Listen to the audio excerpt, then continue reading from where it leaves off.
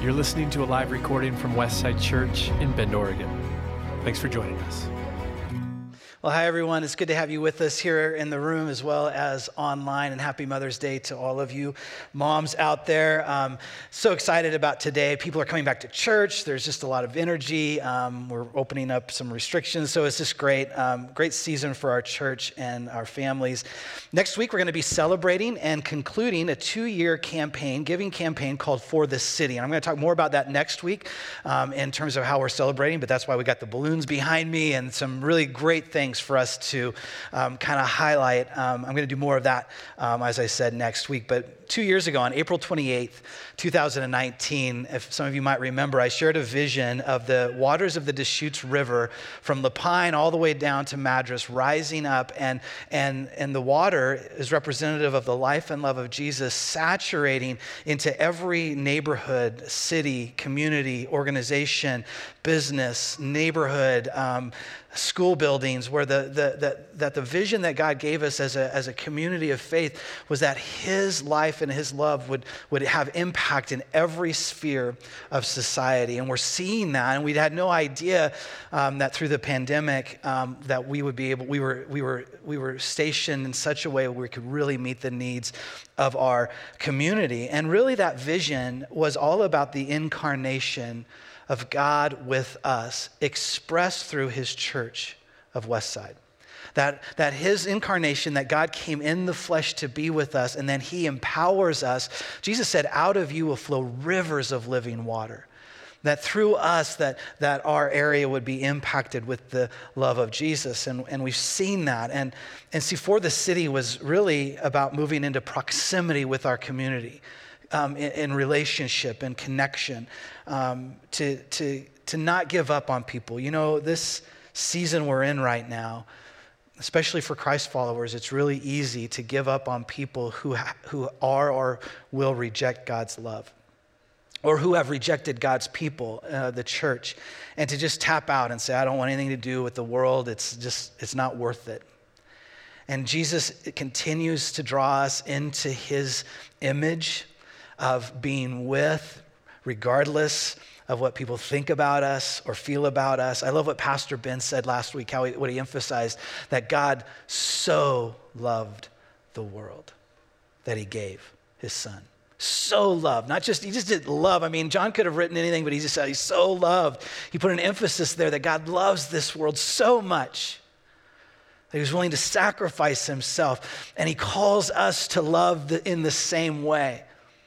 To love what He loves, the way He loves.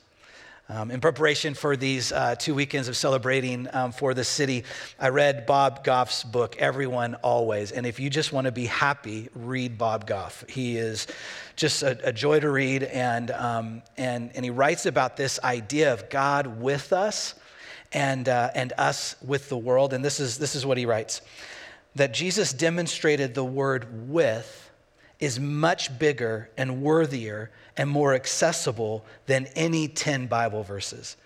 It also doesn't rhyme with anything, which is a plus. It doesn't sound like a big theological statement because it's not. It's a huge theological statement. It's God's purpose for us. It's the reason Jesus came. It's the whole Bible in a word. People who are becoming love are with those who are hurting and help them get home. Did you catch the phrase in there? Becoming love. What a beautiful imagery of the people of God, not just loving others, but actually embodying the love of God, becoming love. It's an amazing, 2 years ago, we talked about whenever we're not sure what to do or what to say in any given circumstance, ask this question: what does love require of me today? What does love require of me today? And then Goff, I think, is challenging us to go to another level of saying, how can I actually embody love? How can I be the expression of God's love to my world, especially in these days? And I can't think of a better day to talk about the love of God and the love of God through us than on Mother's Day. And we know no one's perfect, right? There's not one perfect mom in the room. And I know this day isn't a celebration for everyone. But as I think about the people who consistently embody becoming love in our society, moms typically just keep showing up. Like literally showing up. When their kids and their husbands don't deserve it, moms are there. They just keep showing. They go on strike every once in a while. At least mine did. Because, we got to wake up sometimes. But they just keep showing up. When kids hurt themselves, moms are there. When they go through teenage crisis, moms are there. They're present. My mom, she's in the room, Rosemary, she kept showing up when my two brothers and sisters were awful people. And Mom, I know you don't want to say this out loud because Kim, my sister, is in Alaska. She's part of our online community. She's probably on right now. Kim, you were horrible. You know that. So but Mom, I know you're not going to say this out loud, but you can agree with me. They were not that great of kids. But thankfully, you had me. And somehow I'm turning Mother's Day into my day, and that's so wrong. But I just got to take a moment. I always want to honor my mom. She did live with 4 crazy kids. Yeah, you can give her a hand. And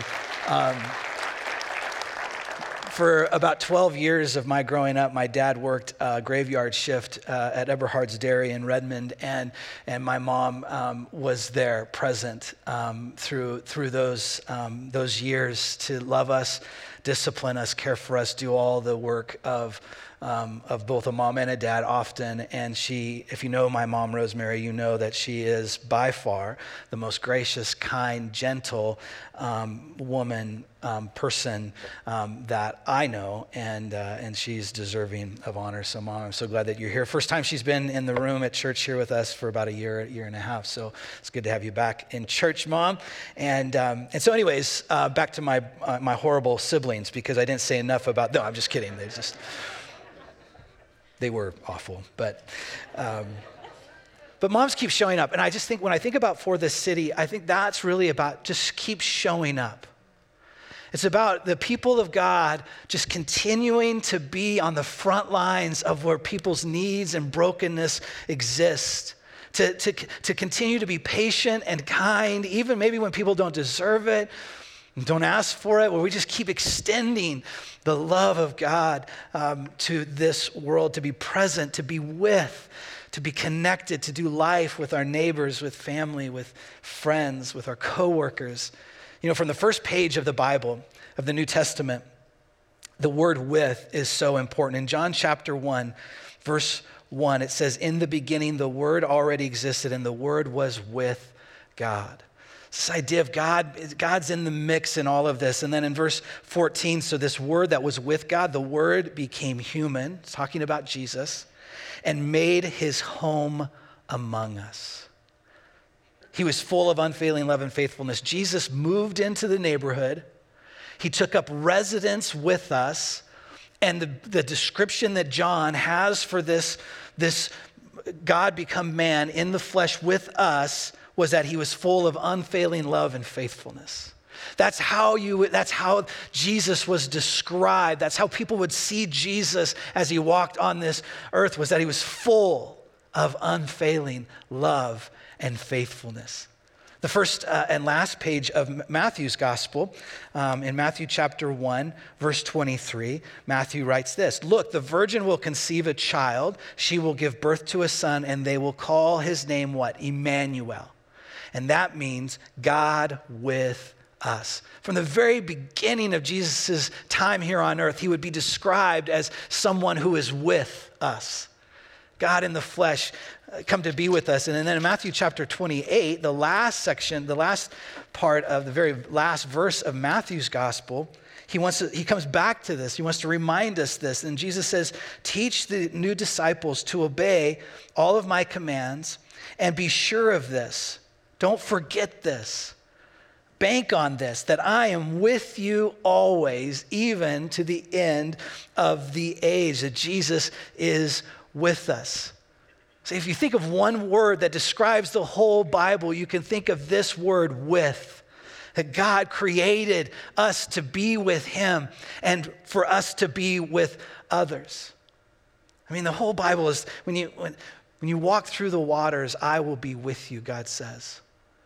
And even in the valley of the shadow of death, David prayed, God, you are with me.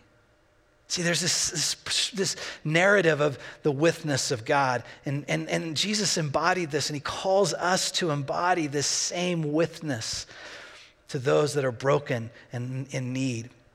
In John chapter 13, Jesus is talking to his disciples, and we've read this so many times over the last several years because I think it's probably the most important scripture for the church today.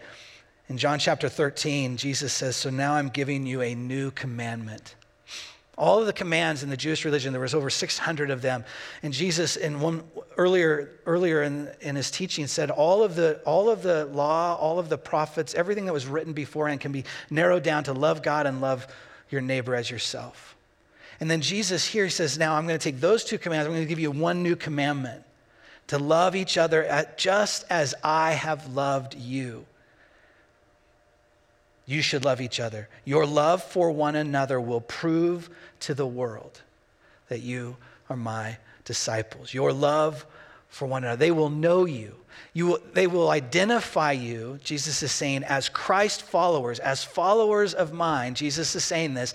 They will know you. They will identify you as followers of Christ by the way you love. And this is a day of celebration, so I'm not going to spend a ton of time on this, but I just want you to ask yourself, what are Christians today identified by?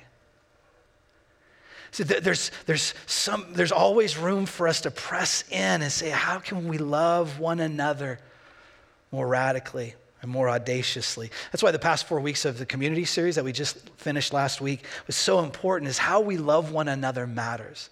How we treat one another matters.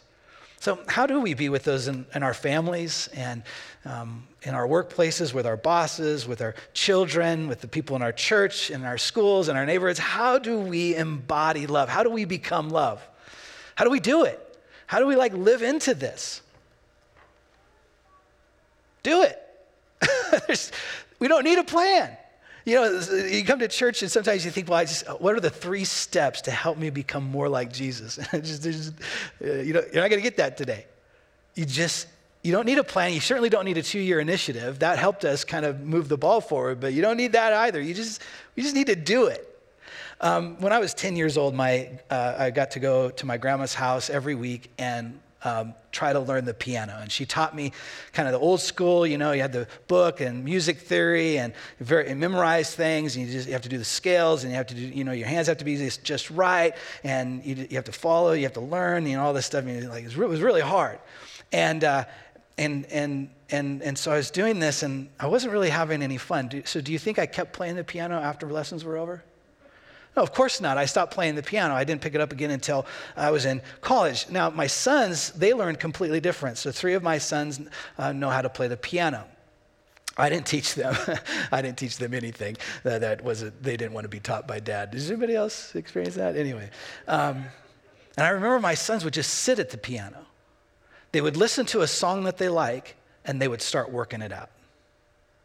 Who does that? And I was like, no, your hand's supposed to go here and here. And I was going back to my grandma days, and and this finger's supposed to hit that key, not that key. And they just looked at me, Dad, just let me play.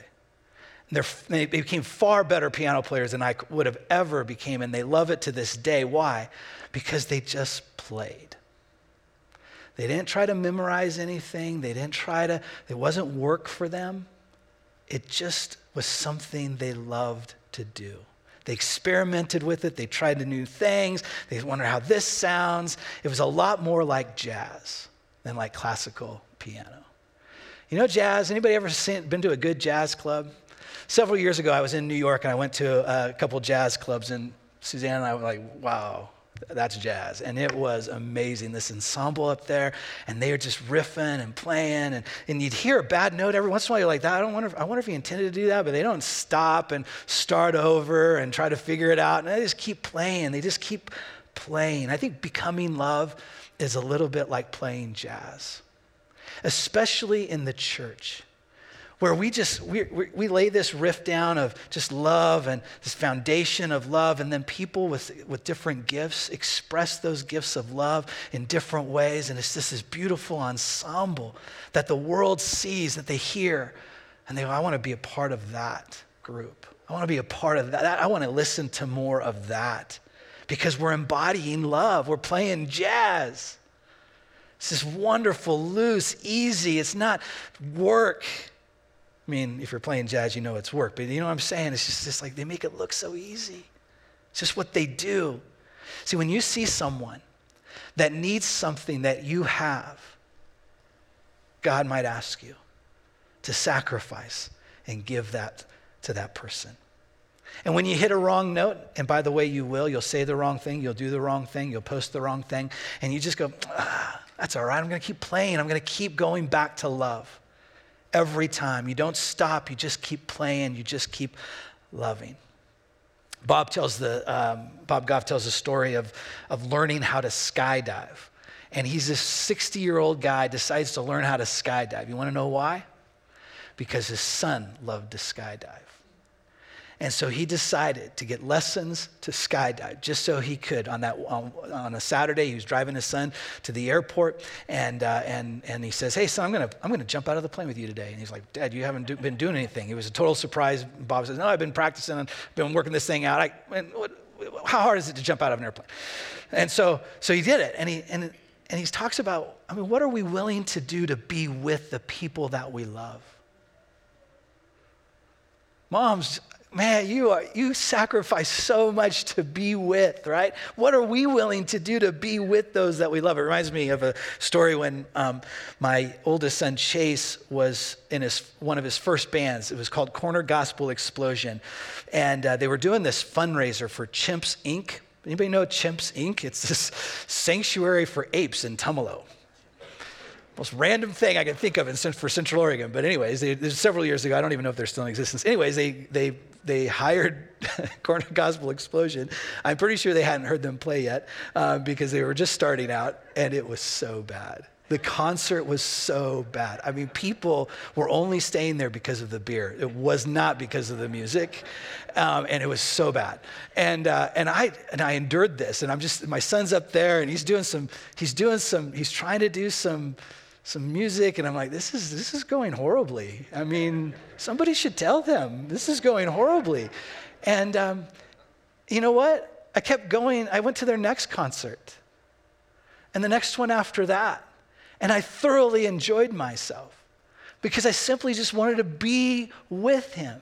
I wanted to enjoy what he enjoys. And if you know Corner Gospel, they actually got really good and played all over Bend, and they were great, but not at first, and certainly not at Chimps Inc. I think about a guy in our church. You might know Summerswood Floor. Michael Summers is the owner of Summerswood Floor, and he was on our church council for a couple years, and now he's a community group leader in Redmond, and he decided to run for this Redmond school board. And I think elections are actually this coming week for Redmond. And I was asking him, Michael, why did you decide to do this? It's a lot of work, and you got a full-time gig. You got 20 children. He's got not that many, but he's got a lot. And this is what he wrote to me about why he decided to run for the school board. He said, after hearing about the incredible challenges facing the schools after last year, I knew God was calling me to step up. I asked God for a strategy for school board, and he said, I know what the schools need, and I've already placed it in you. I just need you to show up and be who I created you to be. That is the essence of God's evangelistic strategy for the world, for God's people just to show up and be who he's created us to be and play a little jazz. Just play a little jazz. We already know how to do this. It's not rocket science. It's natural. It's being human. Becoming love is being fully human. It's looking for opportunities to care for someone that we meet on the street. It's looking for people that are broken in the office and that we work in, and just making sure, hey, are you okay? Is there anything I can do for you? And when you go to school, it's loving on the teachers or the fellow students. It's being awake to the reality that there's brokenness all around us. And how can I give what God's given me, his love and acceptance and grace and mercy and truth? How can I give this to the people around me? It's like playing jazz. Let me tell you another story. Suzanne, my wife, was on her way to work, a few weeks back, and she was driving by Farewell Bend Park, just down there by Old Mill, and she sees an older gentleman sitting in a wheelchair, and he looks somewhat homeless, and so it crosses her mind as she passes him, maybe I should stop and see if he needs anything. Well, she did what all of us would do. Kept driving to work. You got to get to work, right? That's okay. It's going to end out okay. They're like, where's this going? And so then she's on her way home from work several hours later. And Joe, this guy's name is Joe, Suzanne found out his name. She saw him again, and so she decided to turn around. And I'm telling you, this is the only purpose for roundabouts in Bend, Oregon, is so that when God touches you to do something for someone else and you pass them by, don't worry, there's a roundabout coming. And you just turn around and obey Jesus, okay? Because that's why there's no other reason for them to be here. So Jesus is roundabout. So she turned around a roundabout, went down and parked, and got out and went up to Joe, asked him his name, obviously, and she noticed that he was bare feet. He didn't have any socks or shoes, and that he had several toes missing. She assumed from frostbite or something, and so she came up to him and she simply, is there anything I can do for you? And at first he was like, why are you talking to me? Because nobody does. And, and he had kind of defenses were up. And Suzanne is there something I can do for you? And so Suzanne ends up going to get him lunch, some water, and some socks, and a couple other things that he asked for. And she came back and put the socks on his feet. And I think that was the point that he started hitting on Suzanne. True story. I mean, wouldn't you? I mean, some woman comes up, good-looking woman in her 50s, and she's like, put socks on your feet. I'm totally hitting on that girl. You know what I'm saying? Anyway, that's inappropriate. And so she says, Joe, is there? Joe, I'm married. So sorry, I'm married. And is there anything else I can do for you? And Joe just said, well, do you have a minute just to sit and talk for a little bit? And so Suzanne did. And that's jazz. I mean, it's just being available, and it's just ready to respond when you get that small little voice that says, I should do something. I should respond to a need that I see, and just simply love. Just simply love. You don't have to know, you don't even have to know the Bible all that well to do what I'm talking about, to do what Jesus talked about. You don't have to be ready to explain the 4 spiritual laws from the book of Romans. You don't have to be ready to explain the gospel narrative from Genesis through Revelation. You don't need any of that. Next week, I'm going to talk about what do we do when that opportunity does come to talk, to actually share about our faith. I'm going to talk about that next week. But it all starts with this foundation that God wants us to lay of just love. Just love. We know how to do this. We are doing it. Becoming love is to be fully human, made in God's image, and to see others made in his image. Well, let me finish up. My wife reads my messages every time I speak, so all of you can be thankful for that, because I say things that otherwise I'd say things that I shouldn't say, like I did earlier, because it wasn't in my notes, so she didn't catch it. But when she works through my message, she gives me some ideas for different illustrations, different stories, whatnot. And she gave me one, and she added this illustration I want to finish with. And I actually can't believe I'm going to use it. So here goes. There's this scene in Little Women. I'm so sorry. Supposedly, I guess, I've never watched this show, the movie. Is it a movie? Is it a show? I don't even know. But there's some little women in it. But there's this scene where the mom of the girls decides that she wants to make this amazing Christmas breakfast for her girls. And so they're all excited about having this moment around the table, sharing in this Christmas breakfast. And the mom, she sees this family in need, great need. They have nothing to eat on Christmas Day. And so she proposes to the little women to let's load up all the meal, everything that we've prepared to share together, and let's go share it with this family, and we all have this Christmas breakfast together. At first, the girls are a little disappointed, right? Because this is our day. This is what we had planned this. But then they do that, and as Suzanne told me, you can just feel the joy that these women experience as they share with someone in need. See, we can do this. We can do this. It's not hard.